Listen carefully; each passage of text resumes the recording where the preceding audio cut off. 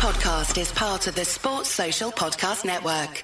Mo Salah or no Salah? That is the question. Drop Mo Salah into your team, see how much compromises you have to take to accommodate him, and then decide, do you go with Salah or without Salah? Spoiler alert, Salah's not in my team. As much as I would love him, I cannot accommodate. I'm not willing to compromise on Ollie Watkins. I'm not willing to compromise on that fourth sort of 8 million-ish midfielder. Some have Foden or Maddison or Jota. I want that fun there, and I want Watkins. First up, let's see the Salah draft. Now, this is pretty much my team. The core is my team, right? So, firstly, you'll notice at the back, nothing gives. I still have Anana. I still have all the defenders I want. I'm adding Gabriel in, who I actually don't have in my team. But, back four instead of a back three.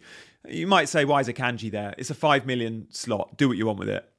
You might not want Man City cover. You might want Man City cover. You can't go up to Diaz or Stones, but you can go Gvardiol if he's 5 million if he was starting. So Gvardiol, Chilwell and Stupinan alongside Gabriel as the back four, right? So this is a 4-4-2 with no money in the bank. But obviously Mo Salah is in there. So we still get Martinelli and Saka and Rashford. Great. And Salah completes the midfield four. What a great midfield four. And then up front, it's Haaland and João Pedro. So look, let's talk a little bit about Mo Salah. Since 2017-18 when he joined, he got 303 points. At the time, I think that was an FPL record. He's since had a 259 season, a 233 season, a 231, a 265 and a 239. He always delivers. His worst season was 231. He gets points. Mo Salah means FPL points, and 12.5 is a very fair price. He's only 25% owned. Bit like Kane, he feels more differential than ever before, right? Last season, 19 goals and 13 assists. I think we'll get similar this time round. He'll still be on penalties as well, despite Szoboszlai being in the team and McAllister being in the team, both very good at pens. Salah is the talisman in that team. And his fixtures, pretty good. Not great, but for Mo Salah, pretty good. Because Mo Salah's pretty fixture-proof anyway. If it wasn't Chelsea on the opening day, and it was Bournemouth at home on the opening day, I think his ownership would be 35%, not 25%. But we're so blinkered to game week one. But this team that you have in game week one, you'll also have in game week two. So it shouldn't matter if it's Bournemouth-Chelsea or Chelsea-Bournemouth. And if in game week two, you're going to be scrambling for a Liverpool player, make your life easy, guys, and go with a Liverpool player from the start. And Mo Salah's the obvious candidate for that Liverpool asset. So it's Chelsea-Bournemouth, Newcastle-Villa, Wolves, West Ham, Spurs, Brighton. The thing that concerns me about a lot of these fixtures is I think it's 3 of the first 8 are away from home. Sorry, 3 of the first 8 are at home. And I really like backing Mo Salah when he's at home. I like backing Mo Salah at Anfield. And there ain't enough home games for me. That's the other tempter. The other tempter for me to go no Salah is simply Ollie Watkins, right? Ollie Watkins wasn't part of my thinking. It wasn't part of my thinking until Jesus really got injured. It was Jesus. And then if it wasn't, I was like, Nkunku, good option. Darwin. And Nkunku and Darwin aren't a thing anymore. Nkunku's out till December. Darwin hasn't started the last 2 pre-season friendlies. I don't think he'll start game week 1. Ollie Watkins last season went on that huge hot streak and he killed my season for not owning him. And he killed many manager seasons. Now, Ollie Watkins can go on these hot streaks. Under Emery, he's been an amazing asset. What does Emery do? He plays counter-attacking football. And that suits Ollie Watkins. And the fast attack with the RB now added will suit Watkins even more. Another provider for him. Pre-season, he's been scoring goals for fun. He does miss penalties. I think he's the only player in the game I'd look at and go, please don't take the penalty. I actually don't want him on penalties because I'd see minus points. Who knows? He might remain on pens. He might not. Maybe McGinn or someone like that can step up instead. But look, he's around 25% owned, Watkins. Newcastle away on the opening game week isn't ideal, but the counter-attack at St James's could work for them. But then Everton at home is a good fixture. Burnley away is a good fixture.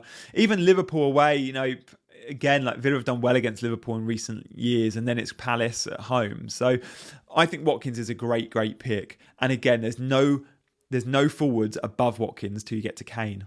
8 to 12.5, there's no forwards. So you can sell Watkins for any striker in the game pretty much, right? easy transfer out if you need to make it. So let's look and compare the first 6 game weeks. Because look, Haaland's going to be a set and forget for many. Haaland's fixtures are insane. Burnley and Newcastle, Sheffield United and Fulham, West Ham and Forest. Those 6 games for Haaland are all very captainable. So if we have to give him the armband for all 6, we're probably fairly happy with that if he's playing well. For Mo Salah, which of Salah's 6 games are pretty captainable? Well, let's have a look at them. You never captain him in game week 1 or game week 3 because it's Newcastle away and Chelsea away. But the other fixtures, Bournemouth at home, Villa at home, Wolves away and West Ham at home, there's 4 good fixtures there. You could captain Mo Salah and you've got an option. Nice option to have, especially game week 2. The best option to have game week 2. As I've mentioned, the big compromise for me is I don't get 0.5 in the bank that I have with my actual team, which I like having. I don't get Watkins, who I really want now. I really do want Ollie Watkins. And I don't have that fun midfield pick that I can move around to a Jota or a Maddison or start with the season with Foden or a Bruno. And I like having that fourth mid-price midfielder to play with. Because at the moment I've got Rashford, Saka and Martinelli, and these drafts have had the same. But having that 4th option, that price band's also pretty sexy. I quite like it.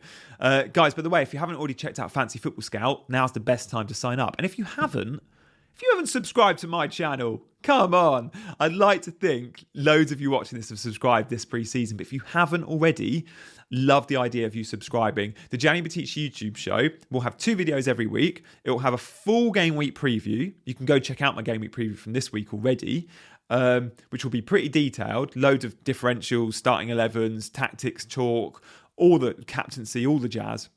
And then every week it's going to have my team selection. And my team selection video for me is something I've been doing on Fantasy Football Scout for like 3-4 years. I was doing it with Let's Talk FPL. I've done it with Az, done it with Seb.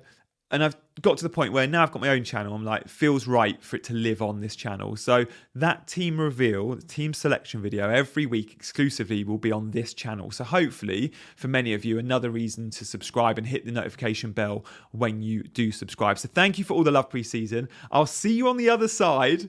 Good luck. And just remember, it doesn't matter too much how you go into game week 1. It's what you do after game week 1 with your transfers. That's where the real work starts. So don't put too much pressure on yourself on this team going into the deadline for game week 1. I'm sure things will go our way regardless. Go well, and I'll see you on the other side. Thanks, guys.